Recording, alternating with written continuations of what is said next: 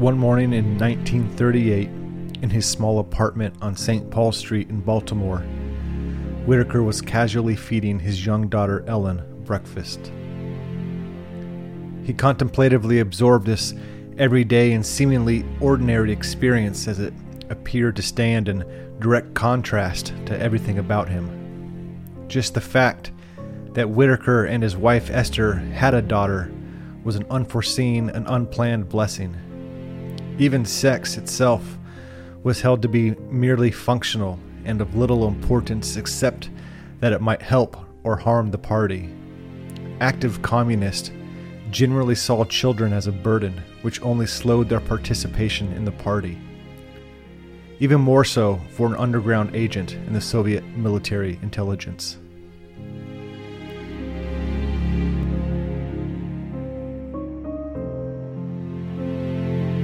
Irregardless from his own desires, no matter how suppressed they might have been, the 37-year-old Russian spy had many reasons to not have children. From nearly all viewpoints, Whitaker had not lived a desirable life. From his clinically insane grandmother, absent and drunk father, to his emotionally dependent mother and suicidal brother, Whitaker came to the conclusion that having his own children would be to repeat his misery, a crime against life. He had no selfish right to perpetuate such hardship. Besides, he questioned, what right had any man and woman to bring children into the 20th century world only to suffer its inevitable revolutions or die in its inevitable wars? The answer in his mind was none. That's why abortion was commonplace for communists. There were communist doctors who rendered that service for a small fee, and communists who were more choosy knew liberal doctors who would render the same service for a larger fee. Abortion, which now filled Whitaker with physical horror, was once regarded by him, like all communists, as a mere physical manipulation. But even though Whitaker's mind was resentfully determined to remain childless, his soul was not. When he heard those words for the first time 2 years before Esther had conceived, he was first filled with a shock of wild joy and fatherly pride. By this time, his father Jay had died and his brother Richard had long ago taken his own life. If Whitaker was to remain without a child, the bloodline would stop with him. This only increased his inward desire to have children. Yet, because it was assumed that he and his wife would dutifully adhere to the party rule, even though it was unspoken, it was a passing joy, only to be succeeded by a momentary sadness. But the paternal instincts were too strong to deny in both Whitaker and Esther. They both simply wanted to have the child, and nothing would stop them. Not reason, the agony of his own upbringing, the Communist Party and its theories, nor wars, nor revolutions of the current time. All these stout walls of materialism and communist ideology crumbled with the gentle touch of a child. And so, 2 years later, Whitaker found himself caught between two opposing worlds. He was a spy for the Russian Communist Party working to overthrow capitalism and the Christian worldview through espionage activities among high-ranking United States government office holders, while also being a man who really only wanted to live on the farm and work the land, be a husband to a wife he loved, and a father mundanely feeding his beautiful daughter on unremarkable mornings. Despite the danger and adventure in the former, the latter brought Whitaker more peace and joy. He felt like an average man and a normal father as he watched his daughter drop porridge on the floor and rub it on her face as she tried to find her mouth. So bad was her aim that bits of breakfast were even found on her ear, and it was then that her father's eyes stopped. He gazed at her ear, more specifically on the small convolutions of her ear, those intricate, perfect ears. Those ears were not made by chance or by atoms naturally coming together, the communistic view. They could have only been created by immense design. All Whitaker could think was God. He tried for a second to crowd the unwanted thought out of his mind, for if he had completed it, he would have to admit that design presupposes God. And for a communist where the denial of God and the exaltation of man is the aim, such thoughts were secular anathema. While he might not have known it at the time, the finger of God was first laid upon his forehead. In this surreal moment, certain thoughts from Whitaker's childhood resurrected in his mind. Anything he knew of God or religion wasn't a result of Christian upbringing nor of education. He knew it as a result of something he had heard by chance, or something that had happened to him and that touched something that was already in him. There were a few moments in his childhood that he believed declared the invisible attributes of God. Even as a child, he knew there was something divine in these rare experiences. One occurred early in his childhood. Whitaker had wandered off into the Roman fields from where he lived as a boy.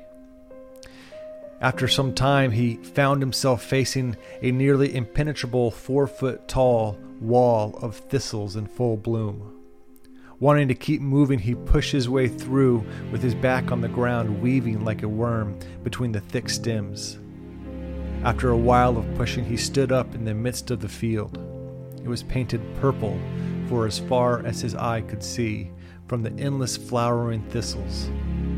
Clinging to the flowers, hovering over them or twittering and dipping in flight were dozens of goldfinches, little golden yellow birds with black contrasting wings and caps.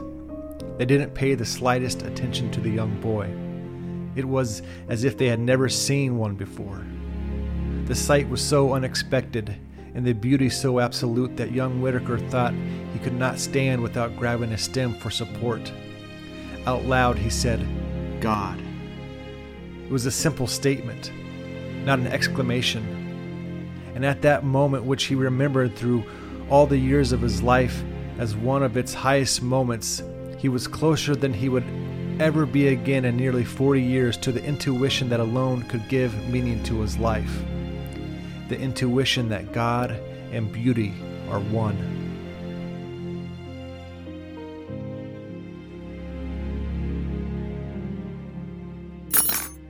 The dropping of his daughter's utensil on the ground awoke Whitaker from his meditation. He squinted his eyes to break the vacant look still fixed on little Ellen's ear. The sunlight had begun to fall softly upon the table at which they sat as Esther came in to relieve her husband. Whitaker stood up and began to get ready for another day's work in the 4th section of the Russian intelligence apparatus. Yet, as he shaved and got dressed, he couldn't shake the notion that it was God whispering in his ear as he stared in awe of his daughters. He collected his documents and placed them on top of the revolver that he kept inside his briefcase. As he gathered everything he needed for the day, he kissed his wife and daughter goodbye and closed the door behind him. He walked into the rising sun, but away from the world which he held dear. Whitaker knew that what had transpired while gazing at his daughter's ear was something to behold. He wanted to leave the party, but knew that there would be serious repercussions if he did. As one colleague told him, that if one ever decided to break from the underground, they'd either be terminated by them or by us. This wasn't surprising to Whitaker. He had assumed this from the beginning of his service to the party. And yet, as he walked down the sidewalk, he felt like Lazarus, that he had begun the impossible return from the underground, where he had been buried deep for 6 years, back into the world of freemen. As Whitaker would later observe, a communist breaks because he must choose at last between irreconcilable opposites, God or man, soul or mind. freedom or communism. God was drawing Whitaker's soul towards him, towards beauty, and towards freedom. As these thoughts became more alive and began to take root within his soul, he reached the predetermined park bench. Starting to feel more alive than ever, Whitaker sat down and waited for the drop-off. Under his breath, he continued to repeat 4 words taken from an Ibsen play. When we dead awaken. When we dead awaken. When we dead awaken. So there's a few reasons I wanted to share the story of Whittaker Chambers with you. He is one of my favorite historical figures. He was born in 1901 and died in 1961. And you just need to read his autobiography called Witness. I believe it was published in 1952. He is a great writer. He understands languages and he was a translator. But his life is what is most captivating. In his autobiography, he accounts his life from the very beginning until the end of the Hiss court case, which is why he wrote the book, to explain, to give witness about his dealings with communism. So he explains how he became a communist, what he did, and how he drew closer to God while defecting from the Soviet underground. And because he testified, he became a witness, and he shed a much needed light on the pervasiveness that communism had on our government. President Ronald Reagan awarded him the Presidential Medal of Freedom posthumously in 1984. So we just need to, I think you would be blessed to read his works, but mainly his autobiography entitled Witness. Secondly, I want to share this with you because this is a timely episode, even though I didn't plan it to be. Communism is not dead, and in fact, it's more relevant than ever now. The protesting across the nation, accompanied by riots and looting, American history is being erased as statues are coming down almost every night. And while this is a culmination of many players and many actors with various motives, the core of the movement that we are witnessing in America has its deepest roots in the political ideology of communism. When asked about the movement's political persuasion in 2015, the co-founder of Black Lives Matter's Patrisse Cullors replied, "We actually do have an ideological frame. We are trained Marxist." That was her quote. And since then, she has openly shared her devotion to Marxism. So if someone was scratching their head wondering, what does Black Lives Matter have to do with Marxist communism? They shouldn't now. All this to say is that we need to be aware that there's a direct correlation from the chaos that we are seeing today and the collaborated effort of communistic influence in every sector of American life from 100 years ago. When Whittaker was alive, it was underground. Now it's nearly all out in the open. But as we look into the life of Whittaker and his work in the communist underground, it would be negligent or deceitful, more accurately, to not connect the work of communists from years past to the current events of our time, which are unarguably historic in every way. And lastly, what I really wanted to highlight from this short snippet of Whittaker's life is that we get a better understanding of how God reveals himself to us. And we know that God speaks to us through his son Jesus, through his Holy Spirit, and through his written word. But how does God reveal himself to those of us that have not grown up in the church, or in a home with a Bible, or in a home with parents that love us? In Whittaker, we have this boy with no religious upbringing. He came from a severely dysfunctional family. His younger brother, Richard, was the person he was closest to. He committed suicide at the age of 22. And all of these hurts and depressions, both mental and the coming economical depression that was about to spread across the states, led him to become a Marxist soon after his time in college.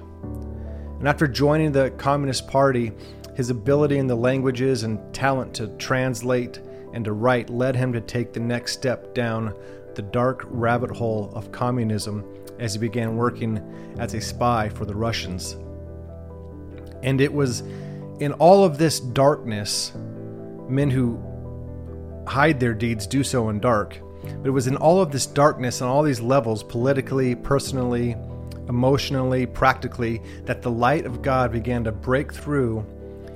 And God broke through by the beauty of his creation. So for time's sake, we're only considering 2 instances in Whitaker's life, even though there was many more that he wrote about. But the first one was when Whitaker was in the blooming fields of flowers, surrounded by birds dancing in the sky. The thought that overwhelmed him was not natural selection, nor was it random chance or a biogenesis. Biogenesis is the belief that life arose from non-living matter. But the thought that overwhelmed him was God. And while Whitaker didn't cognitively know the truth of the scriptures that say, the heavens declare the glory of God and the sky above proclaims his handiwork in Psalm 19, he intuitively knew it. And he made the connection that many grown adults still fail to make today, the intuition that God and beauty were one. This was the same notion that Thomas Aquinas believed and wrote about in the 11th century, and he pretty much wrote that God is beauty itself. Whitaker sensed this truth without opening the scriptures, without opening up the Bible. And yet God was speaking through the beauty of his creation. And also note that this is the fallen world, and yet it's still so beautiful that God can speak through this fallen world that we live in. And you might think, well, this is kind of an anomaly, this experience that happened to young Whitaker, but it's not. It's actually quite natural, and it's what is supposed to happen. See, in the book of Romans, the Bible says that God's, quote, invisible attributes, namely his eternal power and divine nature, have been clearly perceived ever since the creation of the world in the things that have been made, so they are without excuse. So let's get this right. The invisible attributes of God, justice, mercy, love, creation, all these things, the invisible attributes of God are seen not only with the eyes, but they are perceived with the heart and the mind. So much so that those who see and perceive them cannot deny God without first denying their own conscience. And if God reveals himself through the beauty of nature, stars, galaxies, the human cell, birds and trees and waterfalls, if he reveals himself through those things, then it would only make sense that he would reveal himself or more of himself through the pinnacle and masterwork of his creation. That's the person. That's the human being. That's me and that's you. And we know that we are the pinnacle of God's creation. In Genesis, after he created everything, the stars, the galaxies, the water, the land, the animals, it was all good. But it was only after he created man and woman that it became very good. We are actually God's poem. In Ephesians chapter 2, verse 10, it says that we are the handiwork created in Christ Jesus. The handiwork is the word poema. It's where we get the word poem. We are God's master work. Whitaker knew this. And as he looked back on his life when he wrote his autobiography, Witness, I don't think he was using hyperbole when saying that the thought of abortion filled him with physical horror, because he knew that all people were created in the image of God, by God. He was convinced in what we now call the sanctity of life.